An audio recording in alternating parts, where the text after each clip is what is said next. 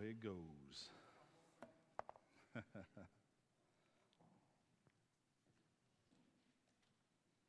Just to give you an update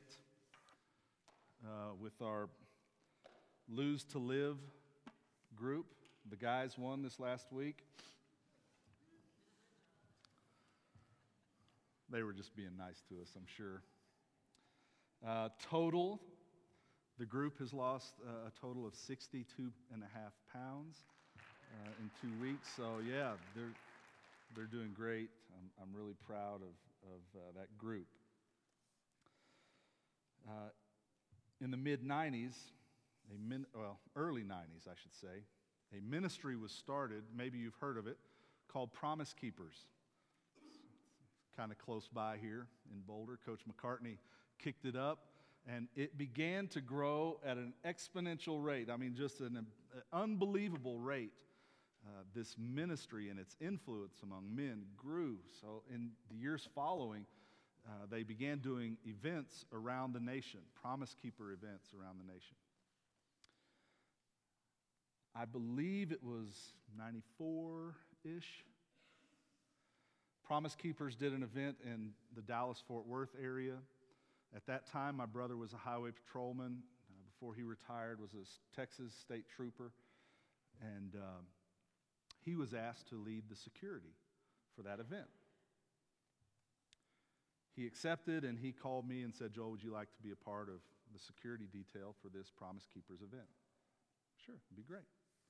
So that few days prior to the event, and everything's being set up, I believe it was at North Texas State University. I think I remember that correctly.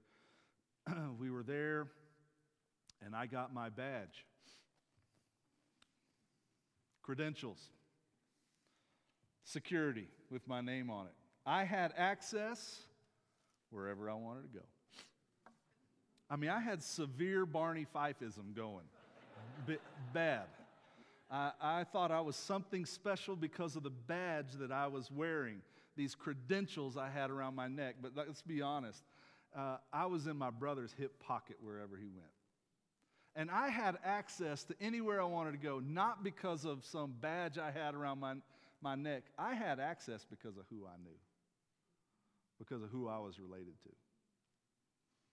There are some places that if I were not with my brother, they would have probably said, "Well, now why do you need to go in here?" And I would have been denied access. It was because of who I knew. I'm going to tell you 3 stories from the 90s today. So that was the first one. The second one is this.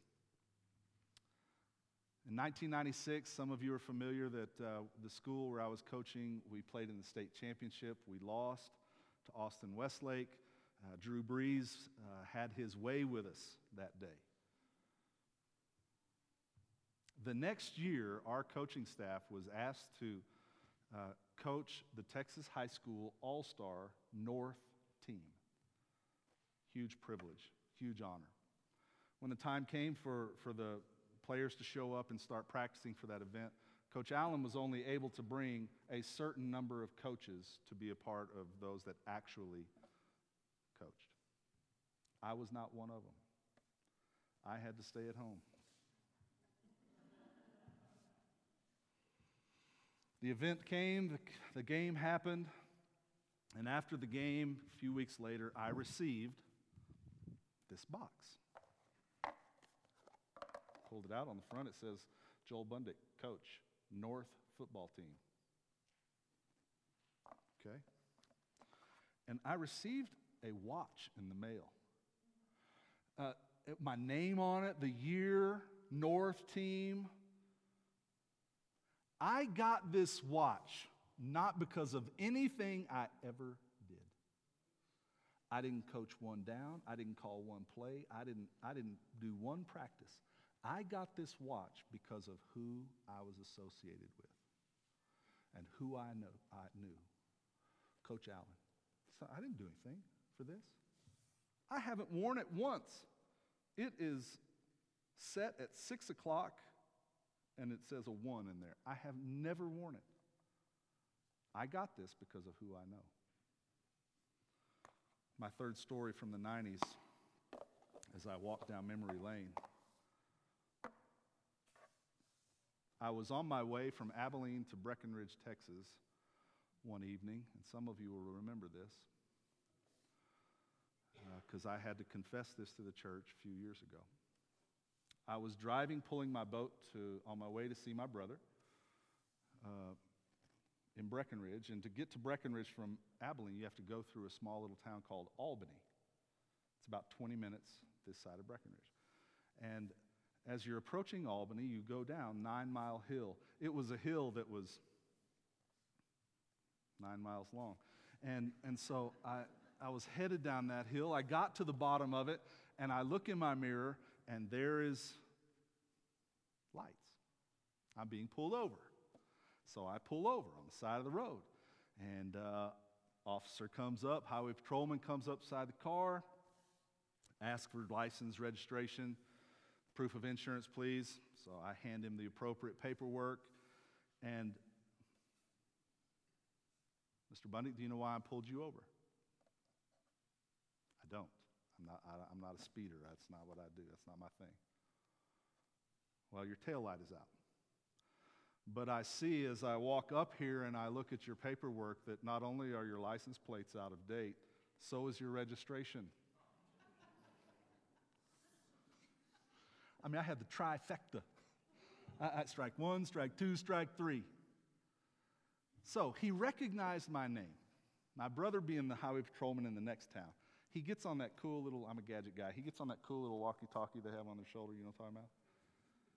And he calls my brother's call number. I don't remember what it is. He calls him on there. Yeah, I have a gentleman pulled over here with expired plates, expired registration, and tail light out. Last name Bundick, first name Joel. Please advise how to proceed.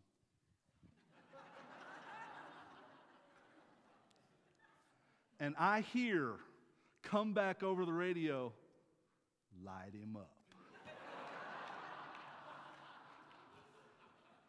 Teach him a lesson. And the officer turns and looks at me to see my face like, all right. So he gets his pad out and he continues to write me a warning. Mr. Bundick, get that fixed. Yes, sir.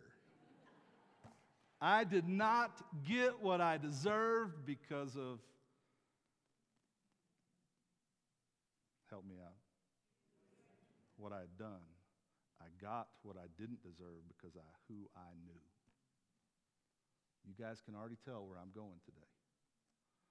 The passage of Scripture that we're looking at today in Philippians, Paul took some time. He kind of did a little side note at the end of chapter 2 to do a little personal relationship cleaning up.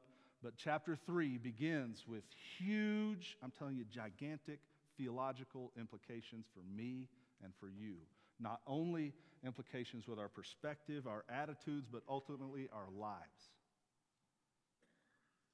That it doesn't matter. Check this out. Listen. It doesn't matter what you've done, good or bad. That's not what matters. What matters is who you know.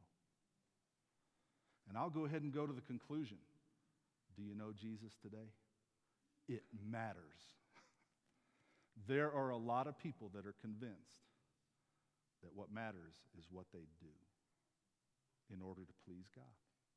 To be counted as one of his children, it matters what I do. And Paul addresses this huge issue that's going on in the church in that day. Not just the first century issue, it still goes on today. We're going to look at that more.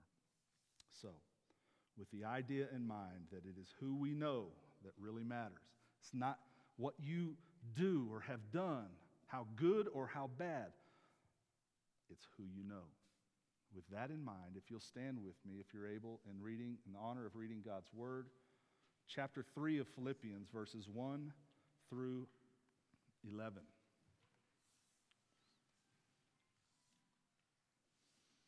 God's Word says this. Finally, my brothers and sisters, rejoice in the Lord. To write the same things to you is of no trouble to me, and it's safe for you. Look out for the dogs. Look out for the evildoers. Look out for those who mutilate the flesh. For we are the circumcision, who worship by the Spirit of God and glory in Christ Jesus and put no confidence in the flesh. Though I myself have reason for confidence in the flesh also. If anyone thinks he has reason for confidence in the flesh, I have more. Circumcised on the 8th day, of the people of Israel, of the tribe of Benjamin, a Hebrew of Hebrews. As to the law, a Pharisee. As to zeal, a persecutor of the church. As to righteousness under the law, blameless. But whatever gain I had, I counted as loss for the sake of Christ. Indeed, I count everything as loss because of the surpassing worth of knowing Christ Jesus, my Lord. For his sake, I have suffered the loss of all things and count them as rubbish in order that I may gain Christ and be found in him, not having a righteousness of my own that comes from the law, but that which comes through faith in Christ. The righteousness from God that depends on faith. That I may know him and the power of his resurrection and may share his suffering, becoming like him in his death, that by any means possible I may attain the resurrection from the dead. Father, on this day, I pray that each of us would be highly alert to what you have to say, that each of us would look at our own perspective, our own understanding of what is required to be one of your children, to be counted as one of the family. Be with us now, Lord. Prepare our hearts to hear from you. In your name, amen. Again, Paul is not writing to a church who's living in utopia. He is writing to a church that is thriving. They're doing well. But he is writing today, our passage today is a warning to them. It is a, hey, heads up, look out, look out. He's given them one of those messages. He's teaching them on that level. Keep your eyes peeled. I know you guys are going through tough times. I know that you have children that are not obeying the way you wish they would obey. I know you guys are maybe going through a tough time. You might be experiencing aging parents. You might have siblings that are just being however. You might have coworkers. You might be going through financial issues. Coworkers that are driving you bananas. I know you're not living in perfect circumstances, but here's the deal. In light of these imperfect circumstances, it matters who you know. It matters. Today there's three things about the gospel of Jesus Christ, the three principles that I want us to make sure that we understand. I cannot emphasize strongly enough how important this passage is to our citizenship of heaven, to our belonging to God's family. First principle I want us to see is this. The gospel is not Christ plus. Christ and. You remember what he said in John chapter 10. I am the way and the truth and the life. No one comes to the Father except through wearing the right clothes to church on Sundays. No. Except through me. Listen, it matters who you know. Do you know Jesus today? Do you know him? Are you trusting him through whatever you're going through? It matters. Here's what's going on. Paul addresses this in Galatians, the letter to the Galatian church. He addresses the same thing in Acts chapter 15. There are those that are coming into the church. Check this out. They're infiltrating into the church, and they're teaching this teaching that says, listen, okay, faith in Christ, is good, man. Need to have faith in Christ. But you need to also adhere to all the Jewish traditions and teachings as well. They're still important, and they're still what you need to adhere to. They were teaching Christ plus. And Paul it's no problem for me to reteach this, for me to say this again. And it's good for you. Faith in Christ and Christ alone is where it's at. It's who you know, not what you do or have done. I promise I did not do that.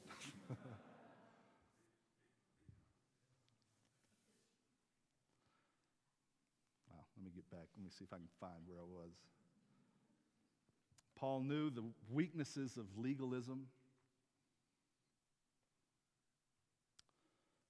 He knew the weakness of the legalistic approach to salvation.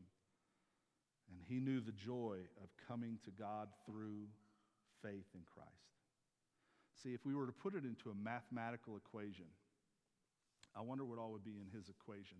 I don't know when he started as a child, his religious training, but I'm assuming it was at an early age. We kind of pick up on this guy named Saul when he's standing there holding the coats of some guys who were doing what? Stoning Stephen. Remember that? I mean, that's kind of where he comes on the scene. He even went after Christians, chasing them to bring them to justice for this weird teaching that was going on. I mean, all of these things that would have been on Paul's resume. And then he came to know Jesus Christ as Lord and Savior. The Lord overtook him. And then these other things were at. See, he understood what religious activity was. And he also knows what a relationship with Christ is. And he adds all of those things up, and he comes to the conclusion. His bottom line of the mathematical equation is verse 7. And we'll get there in a minute, but some would say that is the theology of Paul boiled down into one statement.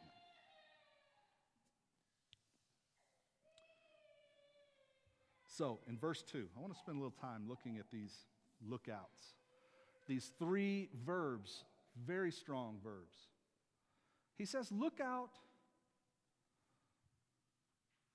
for the dogs. This summer I will be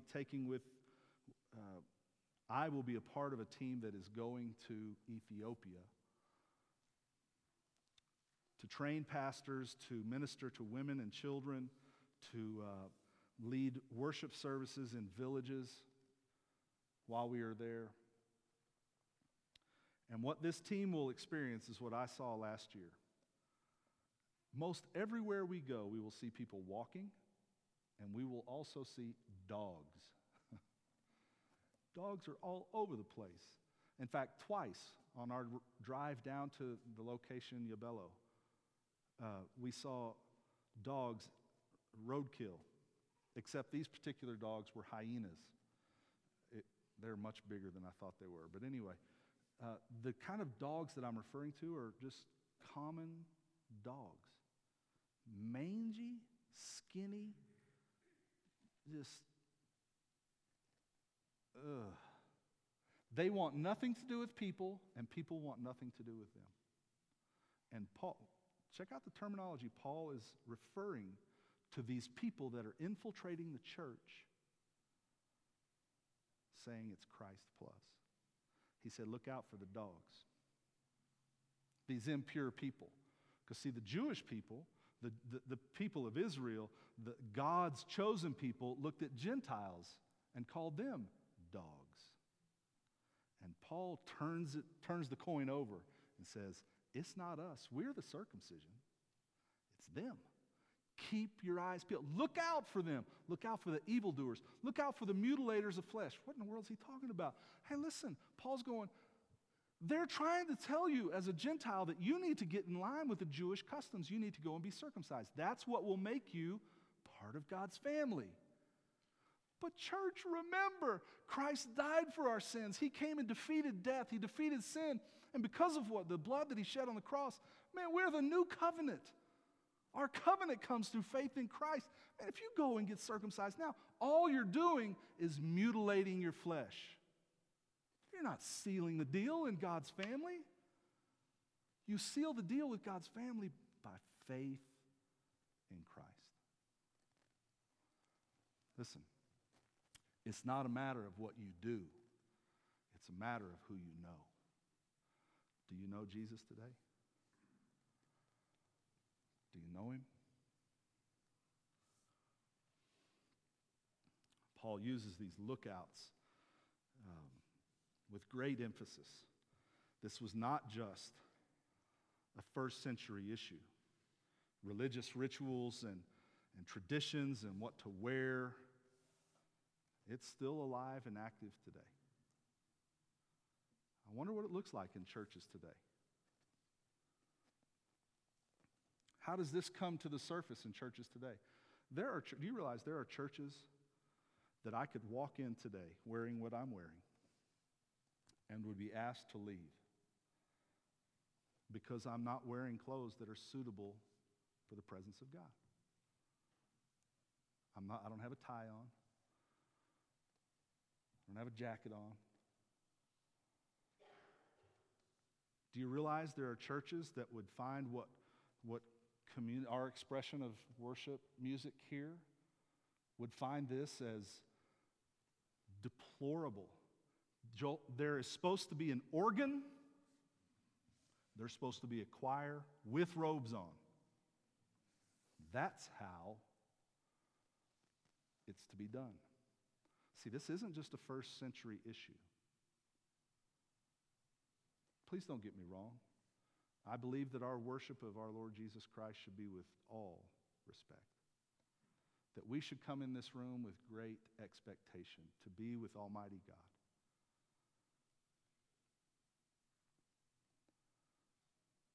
But I have no expectation, and nor will you hear me teach from this pulpit, that there is a way that you must dress in order to be a part of God's family. There is one exception to that. Do not ever wear an Oakland Raider jersey in this room. Can I get an amen? It is not about what you do. It's about who you know. And because we know him, we should revere him and honor him and respect. And it should show in our lives. Does that make sense?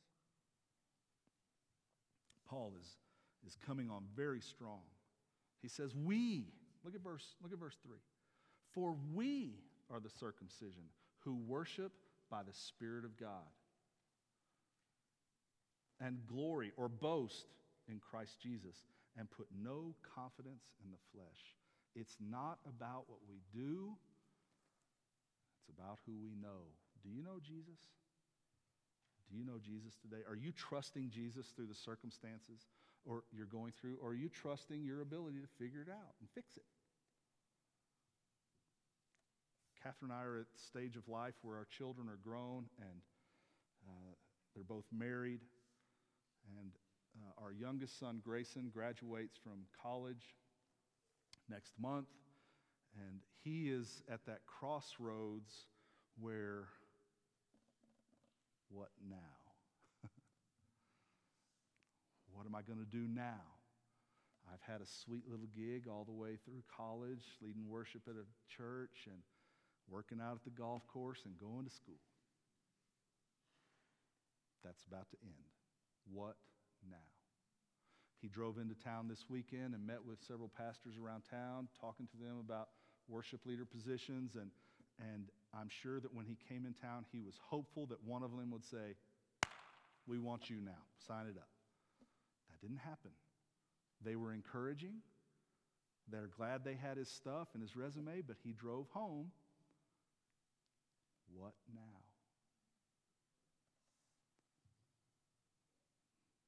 in a place in life where you go, what now?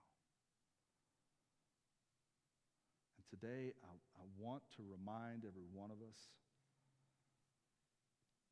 trust the Lord. It's not about your ability to figure out what now. It is who you know and who is in charge and in control. The sovereignty of God in your life. Will you trust Him? Trust Him. It's the only really words of comfort that I had for Grayson yesterday. Trust the Lord. God is a good Father and He takes care of His children. Can I get an amen?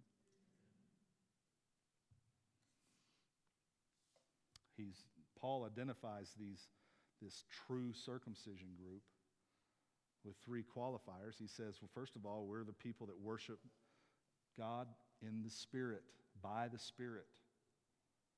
One of the things that I'm thankful for about today in our worship set, and Greg responding, with no notice, is that today was just raw.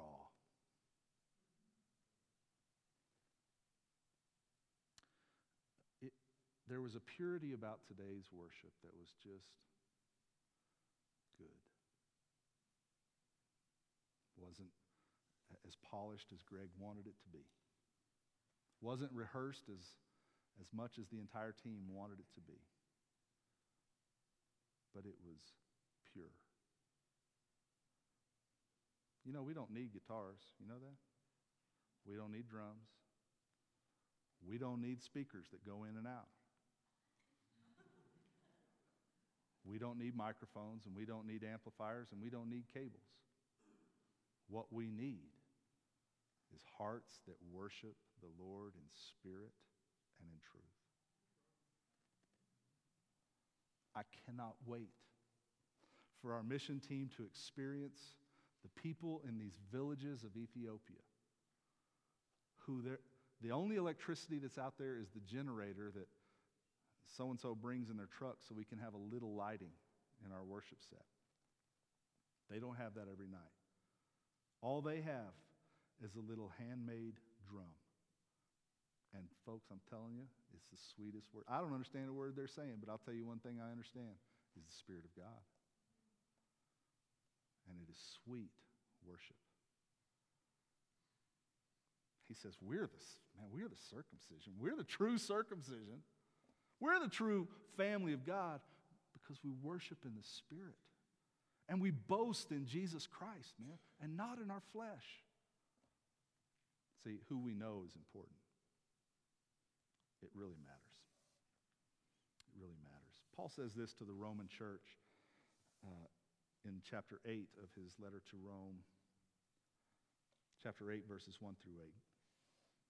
Therefore, there is no condemnation for those who are in Christ Jesus. For the law of the Spirit of life has set you free in Christ Jesus from the law of sin and death. For God has done what the law, weakened by the flesh, could not do. By sending His own Son in the likeness of sinful flesh, and for sin, He condemned sin in the flesh, in order that the righteous requirement of the law might be fulfilled in us, who walk not according to the flesh, but according to the Spirit. For those who live according to the flesh set their minds on things of the flesh, but those who live according to the Spirit set their mind on things of the Spirit. For to set the mind on the flesh is death, but to set the mind on the Spirit is life and peace. We've been using the term thrive. For the mind that is set on the flesh is hostile to God, for it does not submit to God's law. Indeed, it cannot. For those who are in the flesh cannot please God. Paul says we are the true family of God because we worship in the Spirit. We boast in Jesus Christ, not in our flesh. And today, I want you to really examine your own heart. Joel, do I really believe in Christ alone? for my salvation? Or are there things still in me that tell me I've got to behave a certain way in order to be a part of God's family? If so, Paul would strongly speak, and this is what he's addressing. Man, look out for that teaching. It's who you know. It's who you know. Because there's some that are confident in their ability to do good rules. There's also those that are on the other side of the coin. They have no confidence in their ability to do good. And therefore they think that I have no chance to be a part of God's family. It's still self-centered thinking rather than Christ-centered thinking. Where are you at in that? Second thing I want us to see on your outline. There's no peace. There's no peace with God apart from the gospel. Paul says, man, if you want to make a list of accomplishments, I'll compare my list with anybody. I was the best of the best, Hebrew of Hebrews. Man, when it came to the law, I knew it front and back. I was a Pharisee. My parents, I was circumcised on the 8th day. He would put his list, his resume, up against anybody's resume. And look at verse 7. Verse 7, but whatever gain I had from all that stuff, my resume, whatever gain I had, I counted as loss for the sake of Christ. As I mentioned earlier, some would say that that's Paul's theology boiled down to one sentence. It's Christ and Christ alone. If we're going to be in God's family, it is in Christ, faith in Christ, and Christ alone. And it's my prayer that we as a church body be a group of people that live by faith, not by sight. That we live by faith and not our ability to figure out problems, find out solutions to what we're facing. That we be a people that no matter what we face, we do it in faith in Christ. As Paul kind of marches through verse 7 and 8, he adds emphasis every time. He kind of comes back to this issue of, I count it as loss. Verse 7, he considered what he had as loss. He goes on and says, man, this decision that I made, indeed, this decision I made, I count everything as loss. It's like it gains intensity every time because of this surpassing worth of knowing Christ Jesus my Lord. Man, I've suffered loss of all things and count them. Here's more intensity added to it. I count it as rubbish. This English translation uses the word rubbish. The actual Greek word is kakus. I think you can probably tell where we get the word, that's a slang word, caca, dung. I mean, he's adding emphasis to all of this stuff. Whatever pedigree I thought I had, it not only is it of no use to me, it's harmful. It's who I know, not what I've done. And it's who you know, not what you've done. So important. To be at peace with God, it happens through Christ. It happens through Him. The third thing on your outline, we thrive when Christ is central in our lives and not what our culture says is important.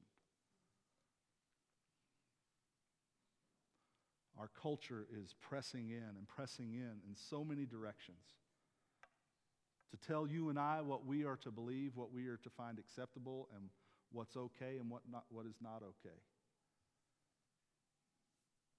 And friends, as your pastor, I encourage you to stay the course. Read it day and night. When you get up and when you go about, when you lie down, when you go to sleep, when you wake up, talk to your children about it. That's my best paraphrase of that Deuteronomy passage. Man, we got to live by this so that we don't sin against God. But the culture that we live in would say we are morons. That's not really what God says, as if they're an expert on what God's Word says.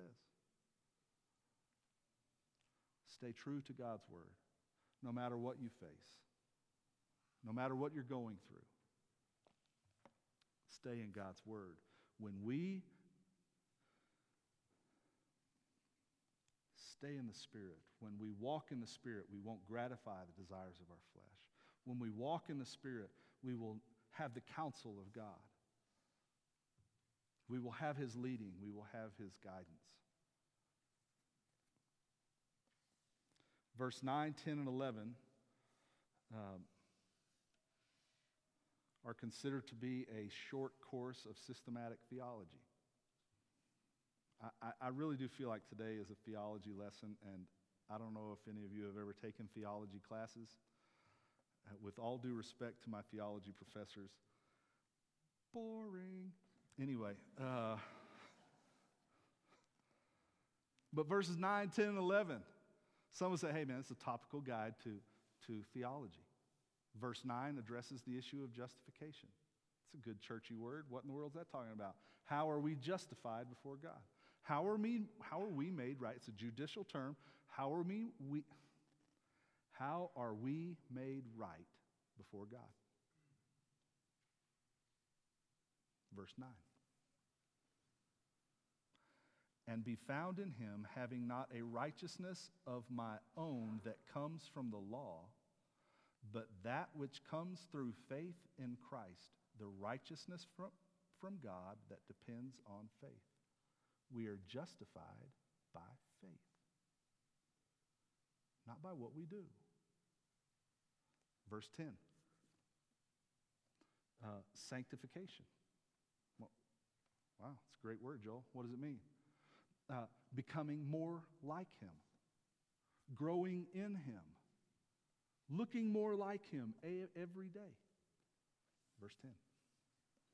That I may know Him, that I may know Him, and the power of His resurrection, and may share His suffering, becoming like Him in His death. Growing in Christ. So, some scholars say that's textbook systematic theology on sanctification. And verse 11, glorification. The day where we are with Him in our glorified state. How does He say it in verse 11? That by any means possible I may attain the resurrection from the dead and be with Him. Let me ask you a question today, church. Do you know Jesus? Do you know Him? Are you putting your faith, your trust in Jesus? Christian, have you settled back into a routine of trying to impress God with being good? Maybe you're familiar with a passage of Scripture, I believe in Hebrews, that says, without faith, what? It is impossible to please God. And no matter the circumstances you're facing, I don't care how difficult it is, and I don't care how bleak it may look, I want to encourage you today to be a person of faith, to trust God. He'll see you through. Paul is coming on so strong in this passage to encourage the people to be on the lookout for a teaching that can be detrimental to their soul. Because, friends, each one of us in this room must come to a realization, because we've already heard it, that the day's coming when every knee will bow and every tongue will confess. Every one of us must come to a realization that my pedigree, my accomplishments, what I've done brings nothing to the table for my salvation and being a part of God's family. It is faith in Jesus Christ. Do you know Him? Do you know Him today? You know, there's some bad news that I got to tell you. The wages of sin is death. Every one of us have a sin problem. And the word that we don't say in church very often is hell. And unless our sin problem is taken care of, hell is the destination ahead. It is. And some people are still convinced that being good is going to take care of the sin problem. Let me tell you the good news. God offers us a free gift through his Son, Jesus Christ. See, what we earn with sin is death, but the free gift that God offers is eternal life through Christ Jesus, through what he did on the cross for our sins. Some would look at their sin and say, mine's too much, Joel. I've done too many bad things, and there's no way that he would ever forgive me. As if one drop of Jesus' blood is not sufficient to cover your sin. Can I assure you that there's enough blood to go around? There's enough blood that Jesus shed to wipe every one of them clean. And today, God might be calling you to trust his Son, Jesus, with your life. Stop trusting in your abilities to fix everything. Stop trusting in your ability to be good enough.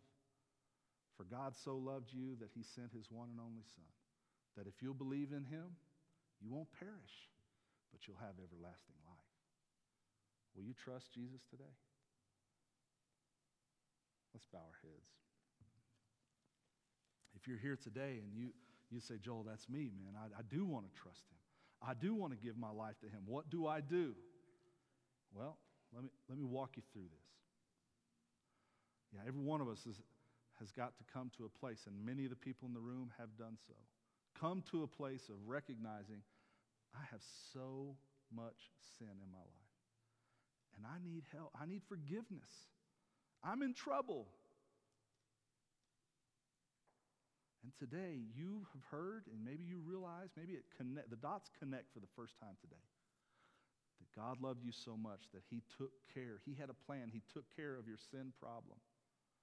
And all he asks of you is trust in his provision. His provision was his own Son, Jesus Christ. He came, he lived, and he died for you. He shed his blood for you. And today you say, Jesus, thank you for doing that. Thank you for dying for my sin. Will you forgive me of my sins? And will you come and in the best way that I know how, I'm asking you to come and take over my life. I've been trying to live it the way I thought was best, but today I realize that all you ask of me is all of me. And today I give you all of me. Come, Jesus, and be my Lord and be my Savior. I ask this in your name, Jesus Christ. Amen.